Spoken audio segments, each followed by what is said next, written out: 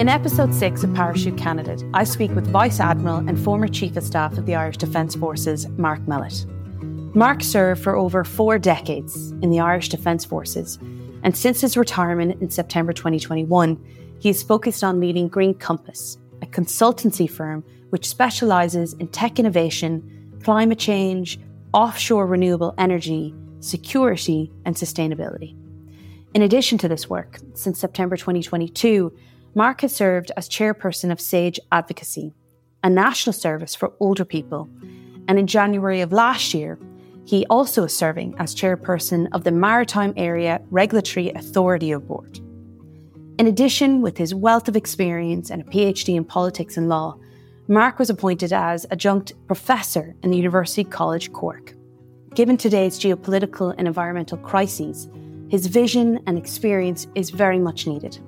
We had a lot to discuss, but of course, as Mark grew up in Castlebar, County Mayo, we briefly chatted about Mayo football. I hope you enjoy.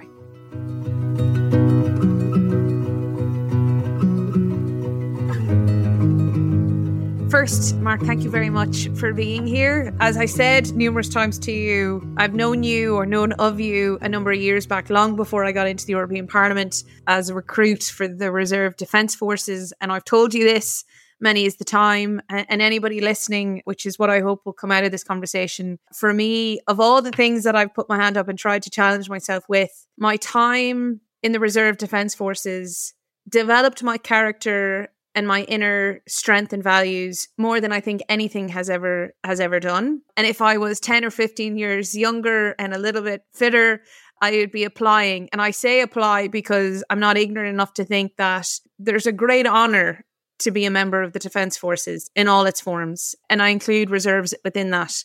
And sometimes I think we take it for granted.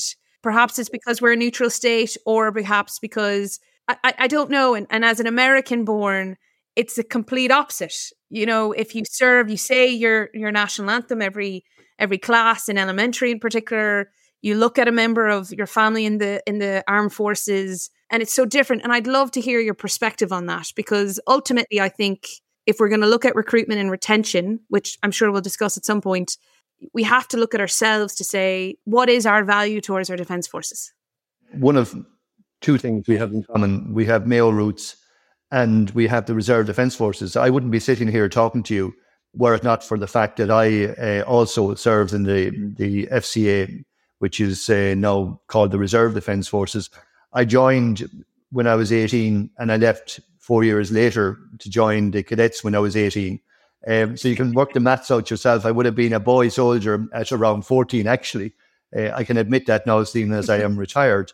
But I mean, back in those early days, they were part of the formative years that really, in many ways, influenced where I am today. And I remember as a kid, I used to be out in just north of my house in Castlebar with the Castlebar 4-day walks. And we used to come up over Croke Moyle. And it was part of the cross-country walks. I was a guide for those. At that stage, I hadn't quite joined the FCA. I was only 13 at the time. But it was just the kind of responsibilities that you took on as a kid back then. It was almost different to today. We actually, youngsters got on and did things that in today we wouldn't even countenance. And the fact that at 14, I was able to join the FCA was really interesting. The fact that at 15 I was driving a truck, it really was a different time. But come back to that point, when I was on Croke Moyle, leading mainly Belgians and Germans and Dutch walkers, I used to always be fascinated at the way they were so interested in the environment. Like where I saw a bog, they saw moss and heathers and lichens. They saw all kinds of ecosystem that I just saw a bog. And it's only decades later I've really come to understand how they valued that diversity. And from the top of Croke Moyle, what was also interesting, you could look out to the west towards Clew Bay and you could see Clare Island.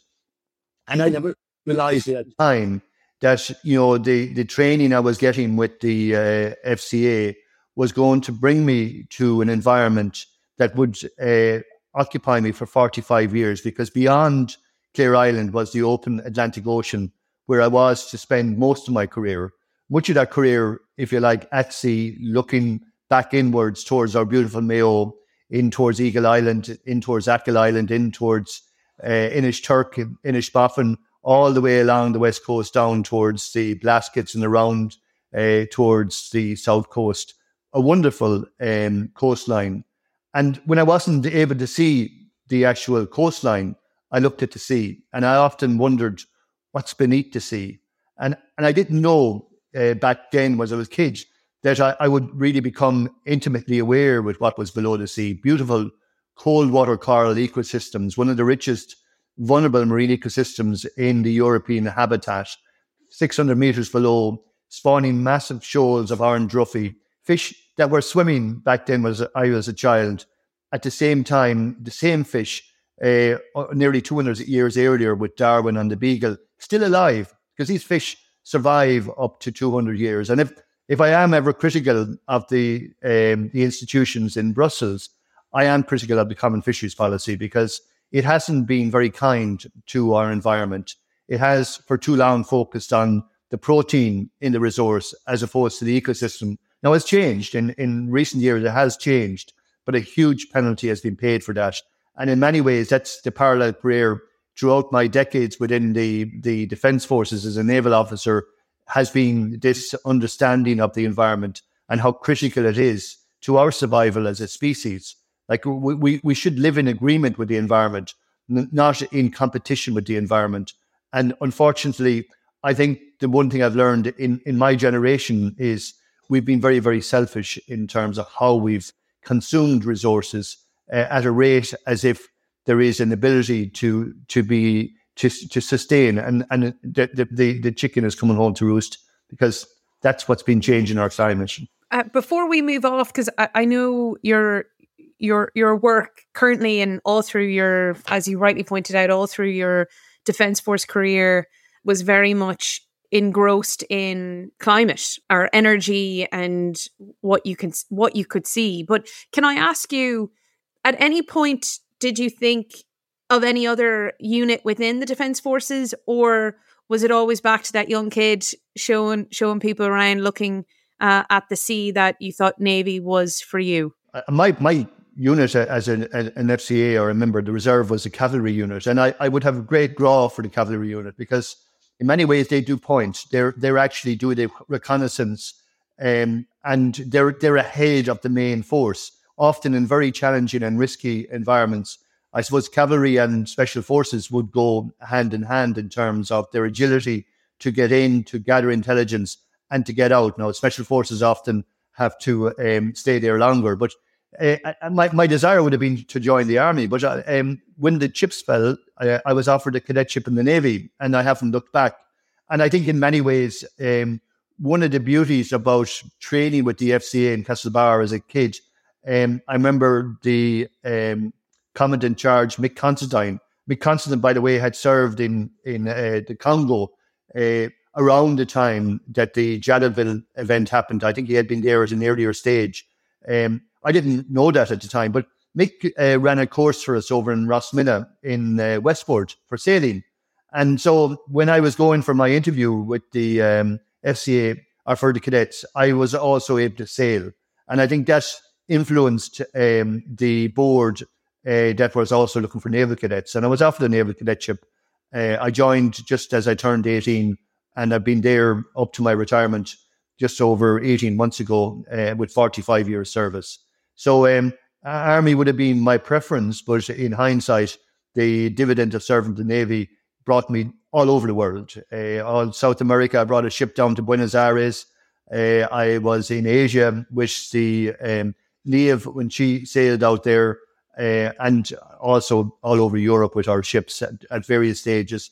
But perhaps the most enjoyable piece was delivering defence and security services in our home waters, protecting against counter-narcotics, trying to protect our fisheries, and also protecting against anti-terrorism, which at the earlier part of my career was much more volatile with the likes of the Marita Ann and other interceptions we had to be involved in. You know, when we look at careers within the Defence Force, I am notorious for always saying, if you're interested in challenge yourself, if you're interested in seeing the world, being a part of a team like no other, being a part of the Defence Force, be it permanent staff or reserves, is an exceptional pathway to open up that. And just as you were talking there, I know you're an awarded diver. You've served in the Lebanon and Afghanistan. You mentioned all your service there. How do you sell the message? Or do you feel people within the Defence Forces should or need to sell the message about stepping into a career as a Defence Force member? To have a very open and creative mindset about the opportunities in the military.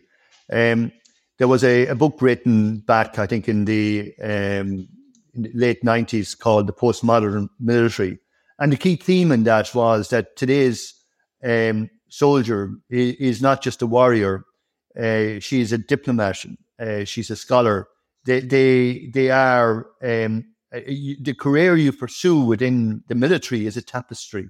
And one day you can be involved in a very challenging search and rescue. The next day you could be sitting, getting ready to do an informations exercise in Kabul. Another day you could be rescuing a tree. And I tell that story because I was captain of a ship once, and we were on patrol on a Sunday, and I knew the team, the ship's company. I was losing them because I was saying, why can't we just get on our patrol? It's a Sunday. We want to be home with our families. But our orders were such that we were not finished that patrol until the next Monday or Tuesday.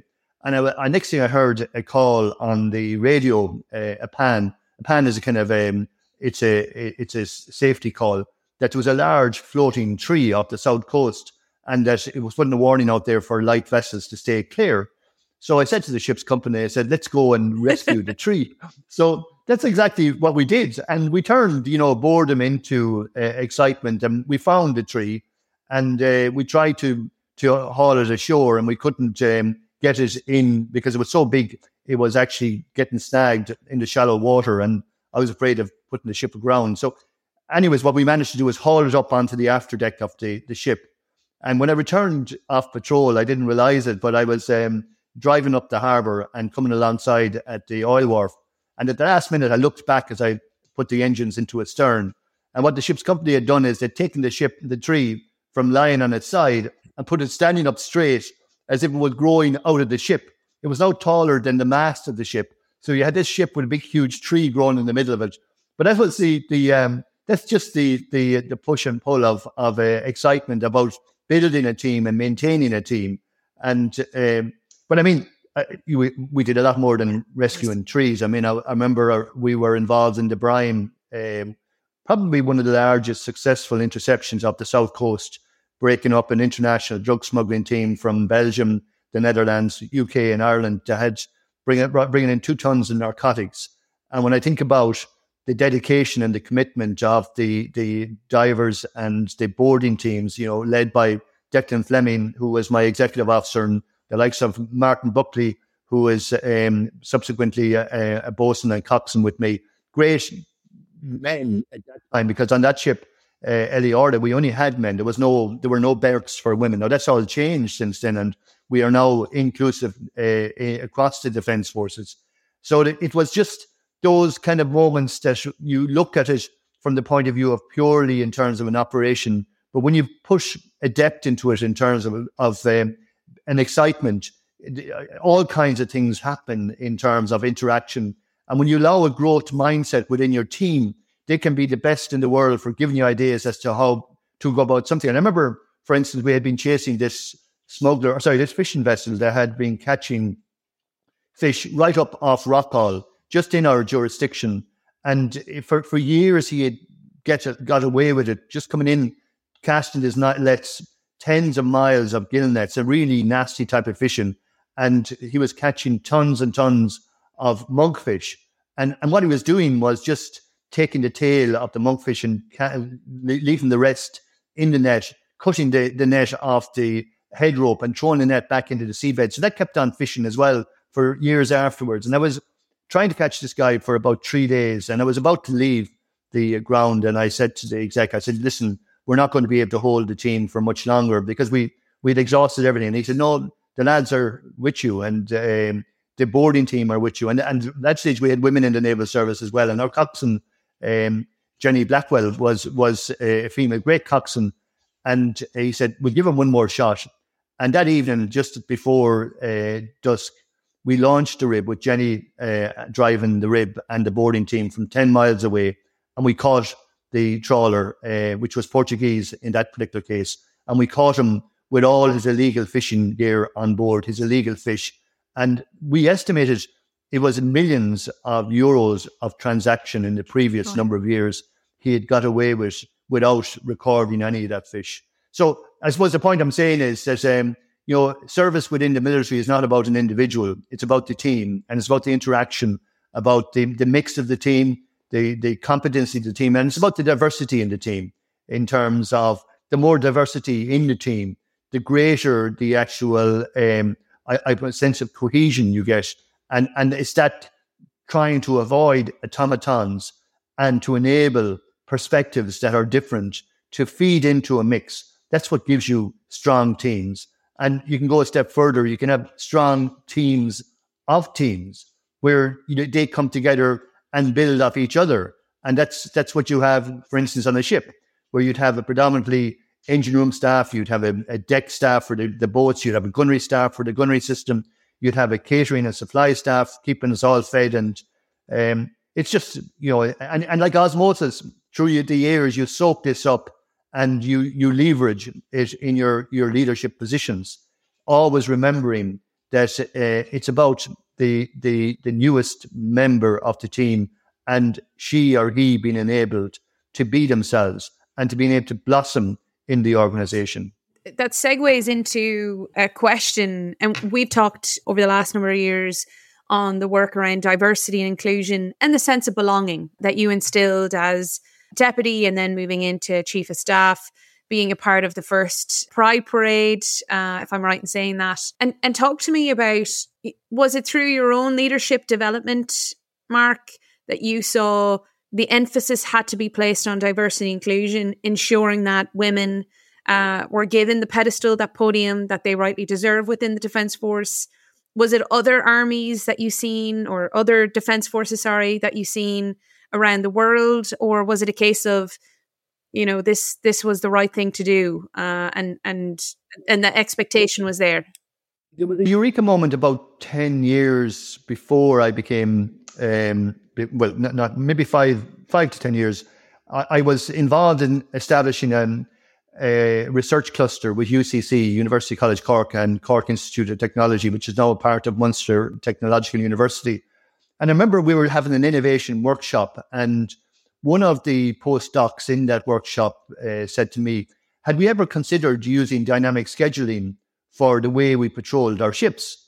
And, I sat back for a moment, what's dynamic scheduling? And, it was explained, was using the data from all your 30 years of previous experience, where the fisheries were happening at particular seasons, where the drug smugglers were caught, where the actual challenges were with regards to search and rescues.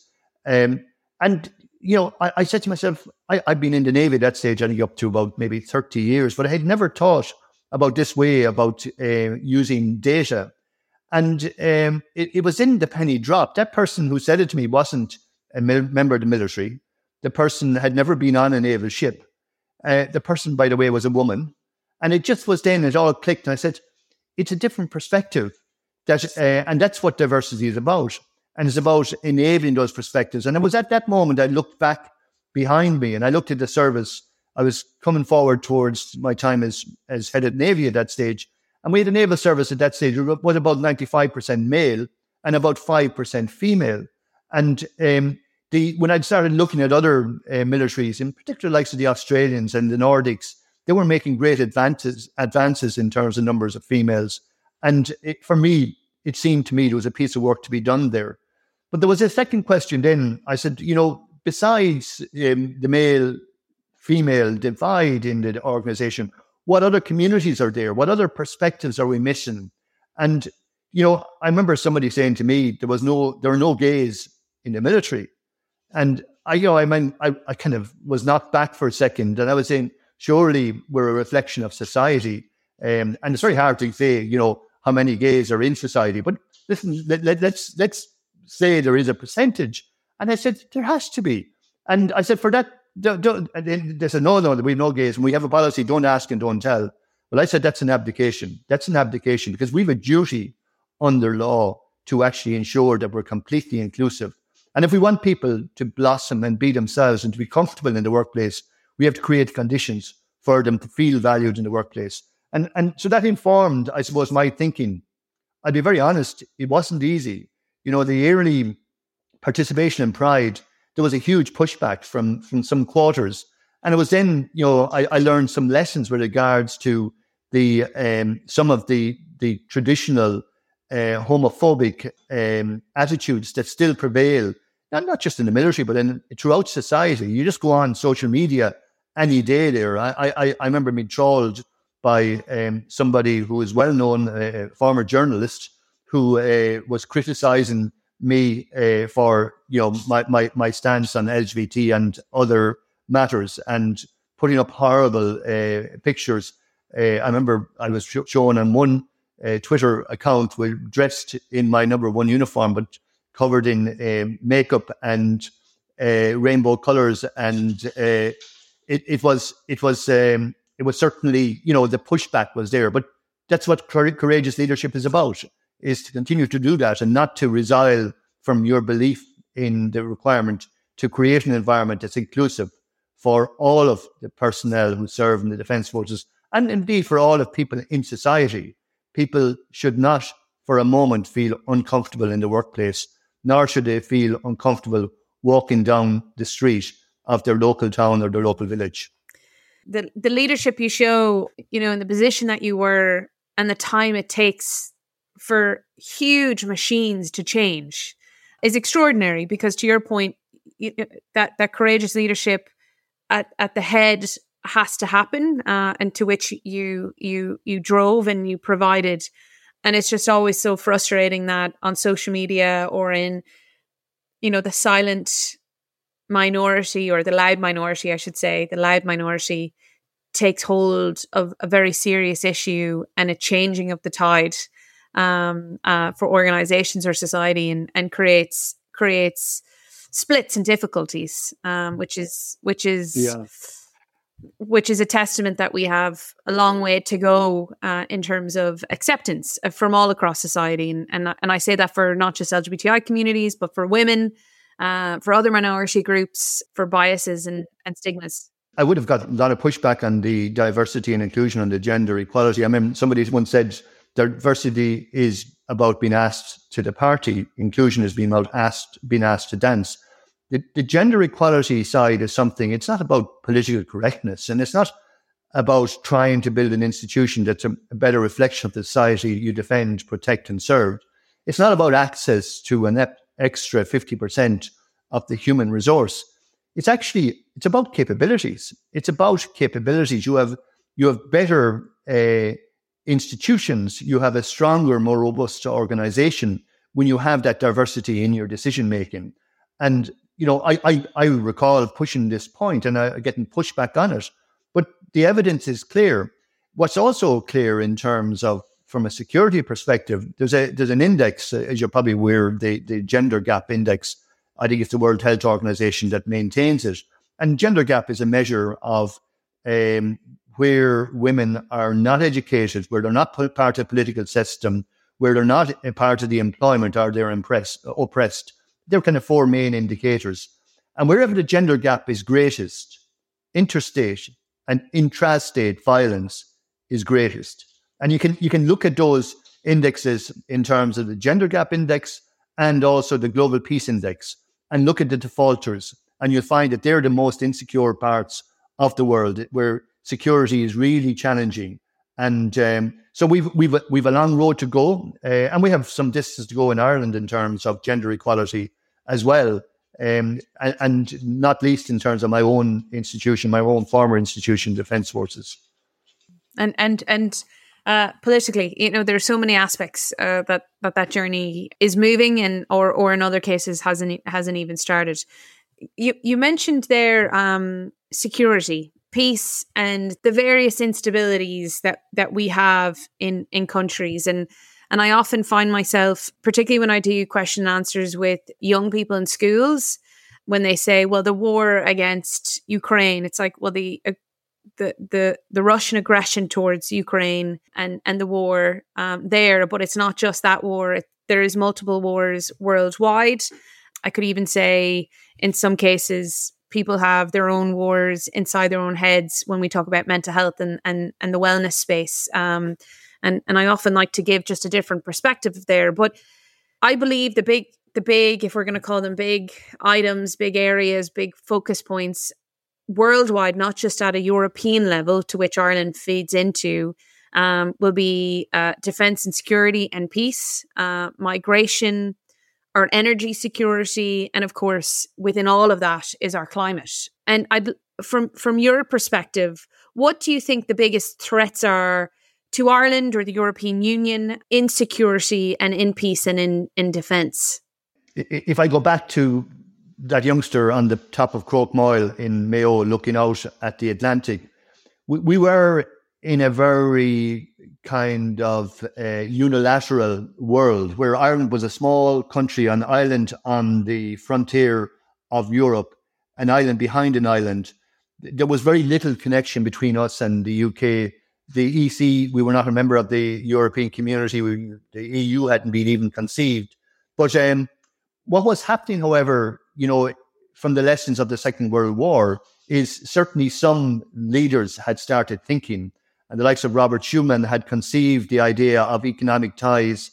In fact, in the aftermath of the Second World War, the US had pumped billions of dollars as part of the Marshall Plan to reconstruct Europe, which, to some degree seems counterintuitive, but it was about constructing the states, many of them who were the aggressor in the Second World War.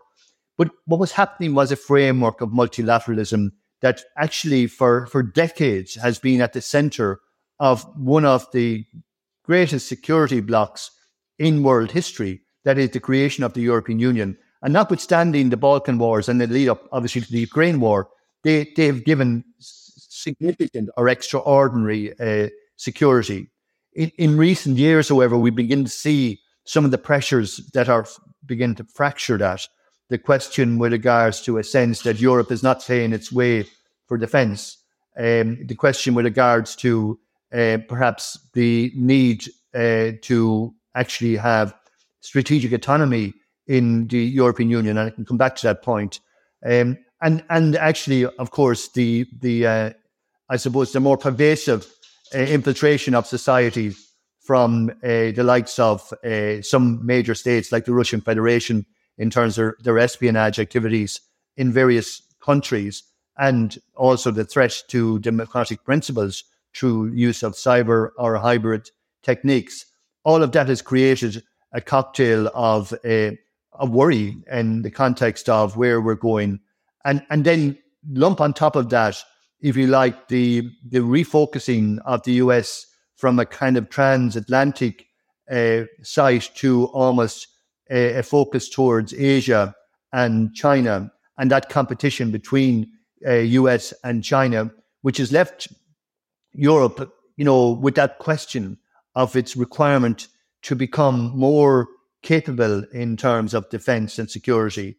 And this idea of strategic autonomy, which is pushed by the French quite a bit, is critically important. And it really came to the fore at the start of the Ukrainian war, where we found our total dependency on Russian Federation fossil fuel, hydrocarbons in terms of oil and hydrocarbons in terms of gas. And I suppose one of my conclusions, you cannot have strategic autonomy unless you have energy security. And that's where I suppose the drive towards renewables has really come to the fore, because Europe doesn't necessarily have the amount of alternative energy. And in any case, alternative energy is producing so much challenges in terms of either nuclear or fossil fuel-based energy is driving the carbon temperature. So the point I'm getting to is that Europe needs to look at its capacity in terms of its capabilities and its culture around defense and security. Individual countries, I often say, that have sovereignty and sovereign rights, sovereign rights that are not upheld are more imaginary than real. So they're like property rights. You have to uphold them. In the same way, the European Union as a collective has to have a common purpose in terms of its approach to defence and security. And the reality is that when you look at the challenges in, I suppose, theatres like Africa, no one state is going to be able to deal with them on their own. It's going to be through a multilateral framework. It's going to be through a mission that has preferably a UN mandate and multiple state involvement. And so that ability to work together to actually be able to protect each other is a critical component of that. So we've moved from that kind of single unilateral state approach to defence that was there when I was a kid to a requirement for a more cooperative, multilateral outlook in terms of how you deliver defence and security services, and that need to actually be able to work with others. And it shouldn't come as a surprise, by the way, because what we've moved from those days when I was a kid is from kind of national economies to a globalized economy today. So in other institutions, it's perfectly acceptable to collaborate, and so it should be no different in terms of defense and security. And again, correct me if I'm wrong, I really struggle, and I know this debate and this argument is coming down, particularly in upcoming elections, because we're living with war very close to the borders of the European Union. But this belief system, when I hear, the EU army, and it's about boys and girls marching across in the same uniform and creating this superpower, which is often where the extremists left and right, in my views, takes hold of this conversation. Whereas I often discuss and debate it in a very practical sense. I believe, I might be speaking untrue of myself, we are an island off the European Union. We now have a third country between us and the EU. We have to, or we had previously leaned on the likes of the United Kingdom for data and support and collaboration when we talk about human trafficking, when we talk about peacekeeping in terms of migration, various forms. And please, Mark, jump in here if I'm way off. And then when you look at the flip side of where the Ukrainian war from Russia began, I spoke to women, Ukrainian women, who were fleeing the likes of Kiev at the start, and we're going to ATMs to take out cash in order to flee, and Russia blocked all of the ATMs, so access to financial support simply weren't there. So war has become, and security in my area, defense in my eyes, has become not just about this EU army marching. It's far more advanced than that, and I mean better than I in terms of what I'm saying. But am I right in that practicality approach, or what do you say when people have this narrative? I think first of all, we're an island behind a third state. I think there is the piece around the reality with regards to the changed circumstances post Brexit, but just going back to, if you like, good neighbours. We should foster a relationship with our neighbours that is mutually supportive. When we leave our house here in Carrigaline in Cork, we often leave a key with the neighbour in case something happens and somebody has to come in. The reality is that in the new architecture that is going to be there post-Brexit, we need to, from a national point of view, play our part within the institutions of common security and defence within the EU. But we shouldn't forget that our nearest neighbour is no longer in the EU. That doesn't mean that we shouldn't have a relationship from a defence and security point of view. There are I suppose, efficiencies to be had by actually looking at the common threats that we have between us. And the reality is, if we're not cohesive between states, that seam will be exploited by potential enemies, not least of which would be the likes of the Russian Federation. So it's critically important, not only within a multilateral framework of the EU, that we pay good attention towards the development of common security and defence policy and actually actioning in that. And a point I would say on that too, which is a subtlety that often is missed. I don't agree with the concept of a European army, but I do agree with the concept of an army of Europeans. And what I mean by that is the ability for the sovereign decision with regards to participation to remain with the national governments, but within the framework then of a multilateral approach on common security and defence policy. And that could easily, amount to an army of Europeans or an element of Europeans being used as an arrow to actually deal with a crisis response in, let's say, a state, wherever, whereby there is a UN mandate to go and have an intervention. Or maybe at a future point, there may not necessarily be a UN mandate whereby it's just a humanitarian assistance operation whereby the time isn't there to actually get that mandate, and yet there are atrocities with regards to civil society being committed, and somebody has to intervene sooner rather than later. So it's a political area. I'm not advocating for real sudden changes. Institutions change in small steps, but I do think certainly the debate that has been led by the government recently in the context of the international security and how we will participate in that is timely. And it is something that we need to look at in the context of our relationship with the EU, but also our relationship with our nearest neighbour, the UK. Can you talk to me a little bit about, just before we move on to energy and the role that you feel as a country and then as a European Union we will play. But I just wanted to pick up on the response over COVID, because we dealt with it in terms of, fortunately, I feel, as an EU bloc in terms of the movement of PPE gear and, of course, vaccines. But behind all the scenes was also the work of our defence force working in tandem around disinformation or misinformation. And I'd love to get your sense, because as Chief of Staff at that time, where the whole world stopped, you guys kept churning away to making sure security was seen and felt. I have huge respect for Paul Reid, who was the Chief Executive of the HSE from that time. And Paul reached out to me just as this story was breaking. And I have to say the initial statistics were frightening in terms of the potential mortality rate if some measures were not taken. And we worked hand in glove in terms of our capacity to, first of all, do kind of pop-up testing stations. And one of the early sites, you might recall, was the ships on Sir John Rogerson's Quay in Dublin. And that capability was a legacy of our experience in the Mediterranean, whereby we had spent the previous number of years intervening in terms of irregular migration rescue operations. And as part of that, you had to protect the ship's company when you're rescuing large numbers, that sometimes a virus would knock the ship out if it was unknown or unexpected. So you might have recalled, you would often see the members of the Navy at that time wearing PPE, personal protective equipment. It wasn't because they were precious.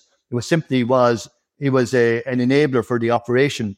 And there was no point in us picking up, a flu virus or an Ebola virus or something else and having to come off mission because of that.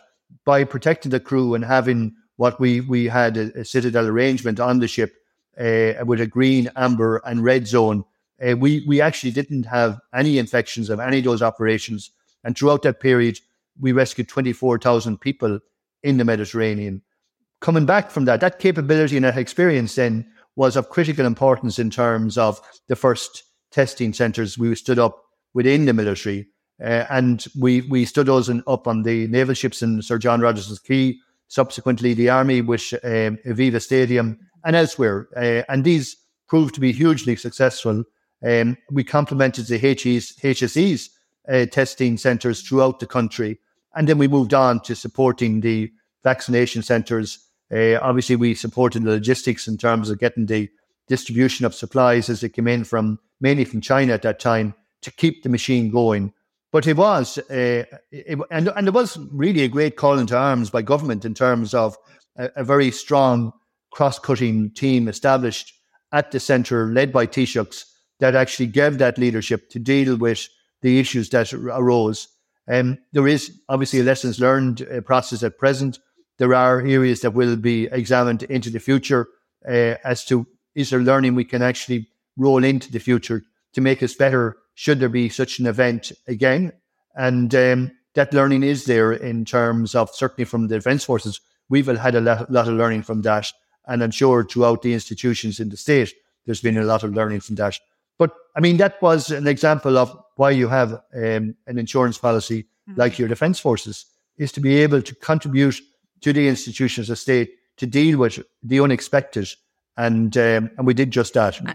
I mean, one of the things I think that often get lost, unless you're directly connected to members of the Defence Forces, is the amount of other work that goes on. You know, like that, you reminding us of the work of the Defence Forces stepping in and working through COVID, when we talk about extreme climate changes like flooding, like the movement of goods, like the movement of people. Like there's so many different aspects that when you go looking, the Defence Forces step up and take charge.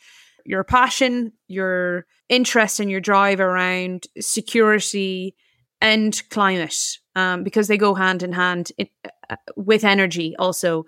Like, where do you think and where do you see Ireland's role, Europe's role playing in this? When you talk about, and we see extreme temperatures in Europe, forest fires, what's happening now we're on the 17th of August recording this in Hawaii. There's extremism everywhere. And we as humans have to take responsibility and then action in order to protect our climate and humans and everything that lives on this world. I would love to hear your thoughts on that. We have an extraordinary mountain to climb in terms of where we are at present. We're at 1.2 degrees. The Paris Agreement said we should endeavour to use all our good offices to prevent us going beyond 1.5. I think it's generally accepted we're going to go beyond 1.5. And we already see the impact in terms of the current levels of carbon in the atmosphere, the consequential global warming in terms of air temperature. There are real, as we speak, worrying indicators with regards to a massive spike in sea temperature, completely unexpected in terms of the rate of that climb, and also in other environments like the Antarctic, where there is a significant reduction in ice cover there that is unprecedented. So all of these point towards the predictions in terms of ARS 6, which is Assessment Report 5 and 6 from the IPCC, the International Panel on Climate Change. They've made these predictions. They've identified this as coming down the track. We now have the clear evidence that it is here. There is no place for the climate deniers to hide. And yet we have left ourselves with a very tight timeline to respond. So Ireland has its climate action plan. It has its targets in terms of how it can decarbonise. There are kind of two tracks, if you like, to how we get energy. Track one is continuing with fossil fuels, which is going to continue pumping carbon into the atmosphere. Going back to that hill in Croke Moyle, when I was a kid, I was breathing 313 parts per million carbon then. Today I'm breathing 420 parts per million, and that's rising. And that's part of this, that's blanket that actually is giving us this global warming. We need to decarbonise. We need to stop putting carbon into the air, which we're still doing at 37 billion metric tons a year. And we need to bring that down to zero. And the target for that is 2050. That's the mountain we have to climb. So we need alternative energy sources. Ireland has an extraordinary opportunity in that it is so close to one of the richest accessible renewable energy resources on the planet. It is almost 1 million square kilometres where we have sovereignty or sovereign rights. And the potential to harness this in the first instance would be wind, but there will be opportunities with other technologies, I think, in due course, such as wave and tidal, and to actually satisfy our domestic requirements in terms of electrification of the grid, using surplus electricity from offshore renewables to produce green hydrogen, to bolt that green hydrogen in with carbon we capture out of the sky and make e-fuels that will keep aircraft going or keep heavy agricultural machinery going, or other areas that can't be electrified. And then the surplus energy, either to export that to Europe, or I believe by the time we really are in this space, carbon capture technologies will really be refined and we'll be in the business of carbon capture and sequestration, actually trying to take all of that carbon out of the air as quickly as we possibly can, because the environment we're living in now is exactly as you have said: climate fires in Europe, climate fires in the Americas, and the also added potentiality of unpredictable sea level rises, loss of ice cover, release of permafrost methane, all in a cocktail driving towards particular tipping points, some of which we may already have passed. Some of you mentioned climate deniers. Some parliamentarians, unfortunately, right across the political houses, often use people as this: what will happen if, or climate migration shouldn't be included in migration agreements and essentially the safety of moving of people. And I'd love to hear your thoughts on that, because if you look at the likes of Africa's and further afield, there is climate disasters, there is famine, there is extreme drought because of our climate abuse. And as a world, we have to deal with that if we are going to reach any target. And what is your thoughts on that, because of your own experience in terms of peacekeeping within the Mediterranean and further afield? I really do feel the brunt of this will be felt by people who are currently living in extreme poverty and are facing this extremism unduly. One of the decisions in the last COP was the actual compensation fund. It's exactly allied to the point you're making, because many of these societies are the least responsible in the context of carbon emissions, and yet they're bearing the greatest brunt in terms of impact from climate change. There are other elements there that are sensitive, but they're in reality facts, where you have significant population increases and also then a reduction in resources in terms of water table, in terms of food resources, all placing challenges on communities. And even traditional manners, and we've seen that in the likes of Mali, where you would have Fulani herders now arming themselves with extremist groups for their security, Dogon farmers similarly creating the tension that is there. And there is a climate element to this, because for thousands of years, herders and pastoralists were able to move unencumbered across large swathes of the Sahel. They can't do so as easily anymore. So they're now forced into these situations. Either they change their traditional lifestyle, or else they get build up an element to give them the security that they need, or they actually become part of what will become increasingly a challenge for all of the world: irregular migration. Some parts of the world will simply be uninhabitable in the coming years. That's not maybe, that's a fact. We are already seeing it in some places, whereby the change in temperature, and it's not, deniers will always say there were periods in the past where there were high temperatures. The difference now is the rate of change in such a short timeline. In the last 100 years, it's just been extraordinary. That kind of 33% increase in carbon in my lifetime, which will continue to rise. Because even if we stop, putting carbon in to the air, the legacy piece, the kind of the lag before that impact is felt, before that carbon that's already in the atmosphere dissipates or is absorbed. And by the way, a huge amount, nearly 25% of it is being absorbed by the ocean, which is becoming acidic.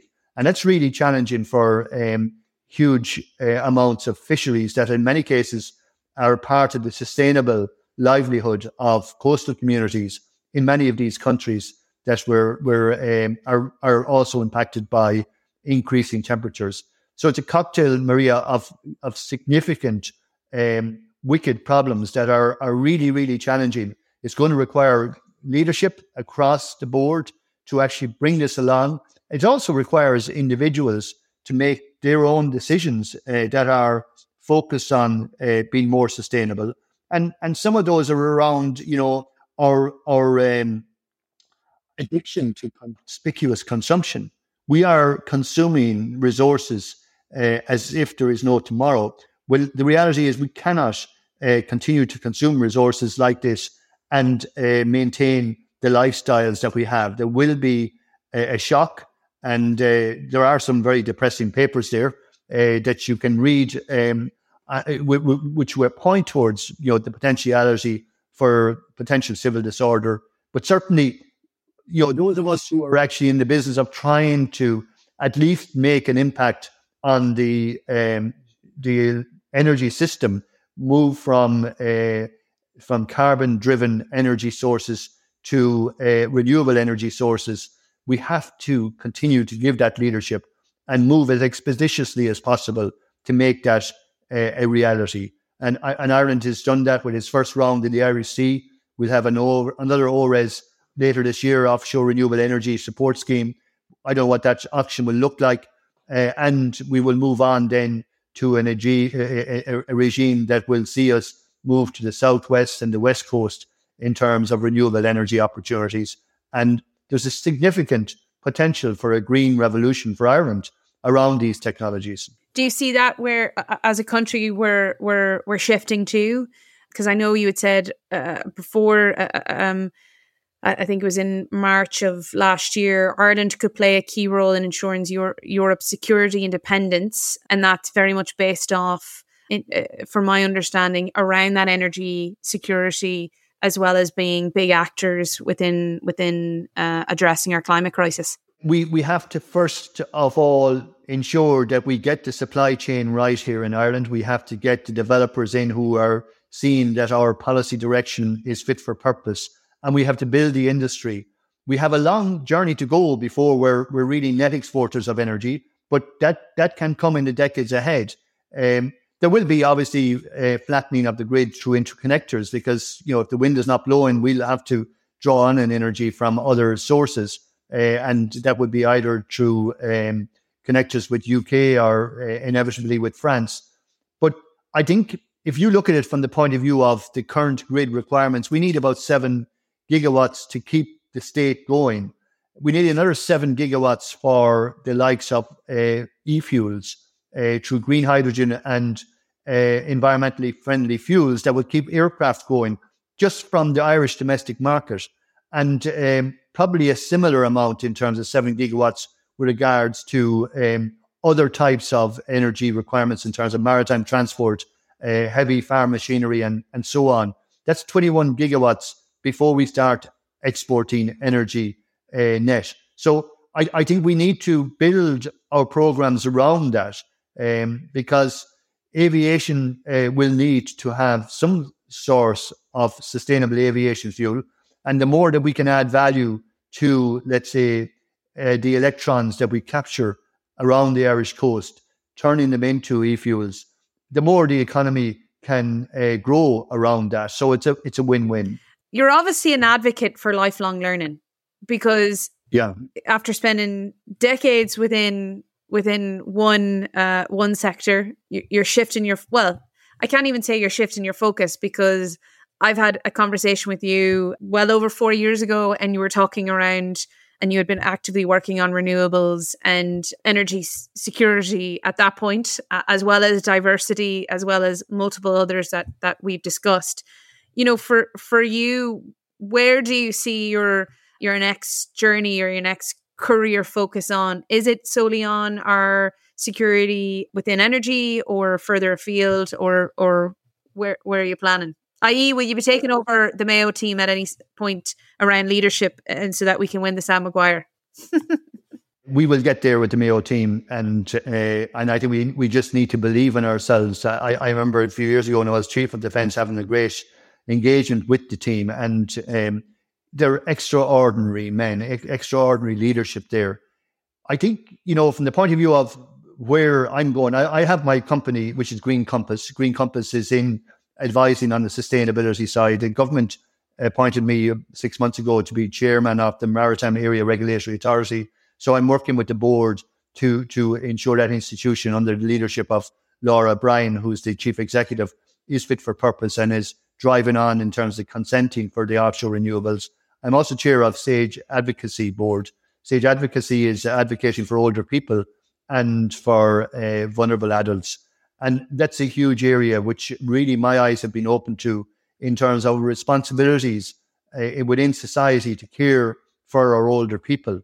The legislation that has recently been enacted in terms of the Assisted Decision-Making Capacity Act, much of it led by the likes of Patricia Rickard-Clark, who has been a real advocate for this over the last decade, and bringing that to play. We now need to make sure that we provide that support to older people in terms of having an advocate, because up to the point of that legislation, we were depending on late 1800s Lunacy Act, making people wards of court, taking away their ability to make decisions for themselves.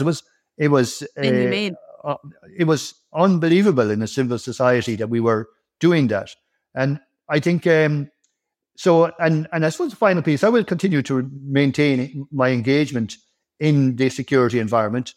One thing I have said, and it goes back to your point with regards to lifelong learning, the rate of change is so fast, today. When I was on that hill in Crokemoyle as a youngster, IBM, about 55 years ago, or 50, just over 50 years ago, had built, 60 years ago nearly, had built a computer. It could hold 1 megabyte of memory and it weighed 1 ton. It would mean that your iPhone today would weigh greater than 26,000 tons. That's the change in terms of technology. So every moment of every day, new technologies and new ways of doing things are being created. You need to immerse yourself into this continuous creation of knowledge. It's in technology, but it's also in systems and processes. And you need to actually inform yourself, is there a better way for us as individuals or as society to actually progress? And that can only come around from making sure you have an attitude of lifelong learning. And the final point I would say on that, you also need to recognize that nobody has all the answers. The answers to challenging problems are often outside your immediate circle. So the greater you can collaborate and create those kind of diverse teams, those inclusive teams, where it's across the diverse elements of culture, creed, ethnicity, sexual orientation, gender, where you actually create and nourish those teams, the stronger you will have the platforms to deal with the complexities and the opportunities that you'll face down the road. Thank you very much. Before we wrap, I just wanted to ask just 2 quick questions that might feed in, but please ignore if not. The greatest misconception of the Defence Forces for you, what would they be, or what is it? It's a misconception. It's an institutionalized mindset that defence sits over in a corner, separated from a whole of government approach to defence and security. We need to actually institutionalize a mindset that defence and security of a sovereign state is a whole of government, a whole of society act, not the duty of a small community in a small department in government. That and I think that's shifting, but it is about all the institutions having a mindset that is around security and defence. That needs to be across all of government. That's the difficulty I have seen in my time that needs to change. And the greatest misconception about where we are right now with our climate crisis and the emergency of such? I think that we have not fully understood the damage and the conspicuous consumption that our society, my generation has committed, where we have, for all intents and purposes, driven an intergenerational sabotage of resources that should have been sustainably managed for our children and our grandchildren. That's the perversity that's there. And it actually is. I have a granddaughter. She's just out in the next room there. I'm beginning to feel somewhat emotional about that very point, because I don't know what's in store for her. She's 2 years now. When she's 60, I do not know what's in store for her because of the short sight the conspicuous consumption, the overconsumption of my generation. And where you are now in terms of the future and peace. And I say that a bit, I often say equality is hard fought and very quickly lost. And there seems like we're on a tidal plate of change around our belief system that peace is just forevermore. And it's not, because you see shifts of change, you see the drive of misinformation online and offline. You see often, I believe, rollback on rights. And I'm not just saying from an Irish or European context, I'm saying worldwide. Like, what is your belief system on that in terms of misconceptions of that we could, I would imagine you don't think we could be, or we can afford to be laggards about it. I don't think, based off the conversation we just had there. I think Robert Kagan a few years ago wrote a book called The Jungle Grows Back. And in that, he kind of positions society and civilized society on a continuum from kind of barbarism to sophisticated institutions. And that's the tension that we're on that journey, trying to move towards more sophisticated institutions, where values are institutionalized, where there's a greater understanding, for instance, of our interdependency with nature, that we need to live in agreement with nature, understand nature as being part of the cosmos, which also allows us to go even a step further to really having an understanding about God. And there are real reflective pieces there. I'm reading a book at the moment called The Unbearable Wholeness of Everything. It really just makes you reflect on what is God. And I think we could do well to spend more time just reflecting on our part in this cosmos. We are not masters. We are just a piece of the ecosystem. And the sooner we understand that our job is to be in that ecosystem, not responsible for externalities, negative externalities where we're damaging other parts of the system around us, not responsible for consuming parts of the system around us, because ultimately that is actually killing the system in which we live. So there's a real kind of philosophical piece there. So Kagan makes the point, the jungle grows back. Every now and again, we go backwards. And we're probably at a point now where we may well be slipping backwards because institutions are not as strong as they should be. We're certainly not moving at the pace we should be in terms of dealing with climate change. And I think, there are some rough decades ahead for us all to try and address some of the actual perversities that have happened over the last number of decades. There are many areas Mark tapped into from his experience and vision, from sea security to serving one's country to growing a team that is reflective of a just and equal society, to answering the toughest questions we face today.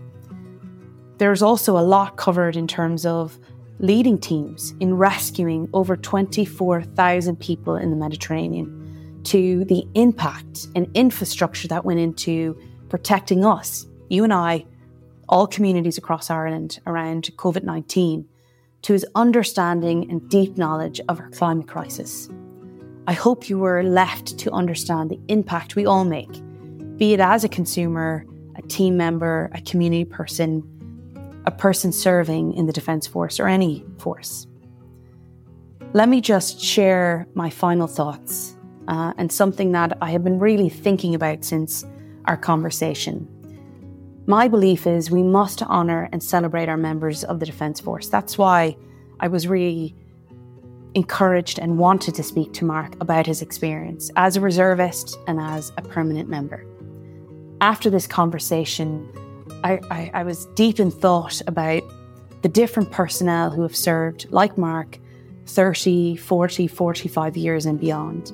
And in my eyes, the respect and admiration for each member desperately needs to grow. Some of the work each member of the Defence Force does was shared here in this conversation with Mark, but there's so much more. And I hope you speak with someone who serves or has served, or look up the unseen work each Defence Force member contributes to our country. I hope you took from this conversation as much as I got from Mark, and I hope we show up for each other a lot better.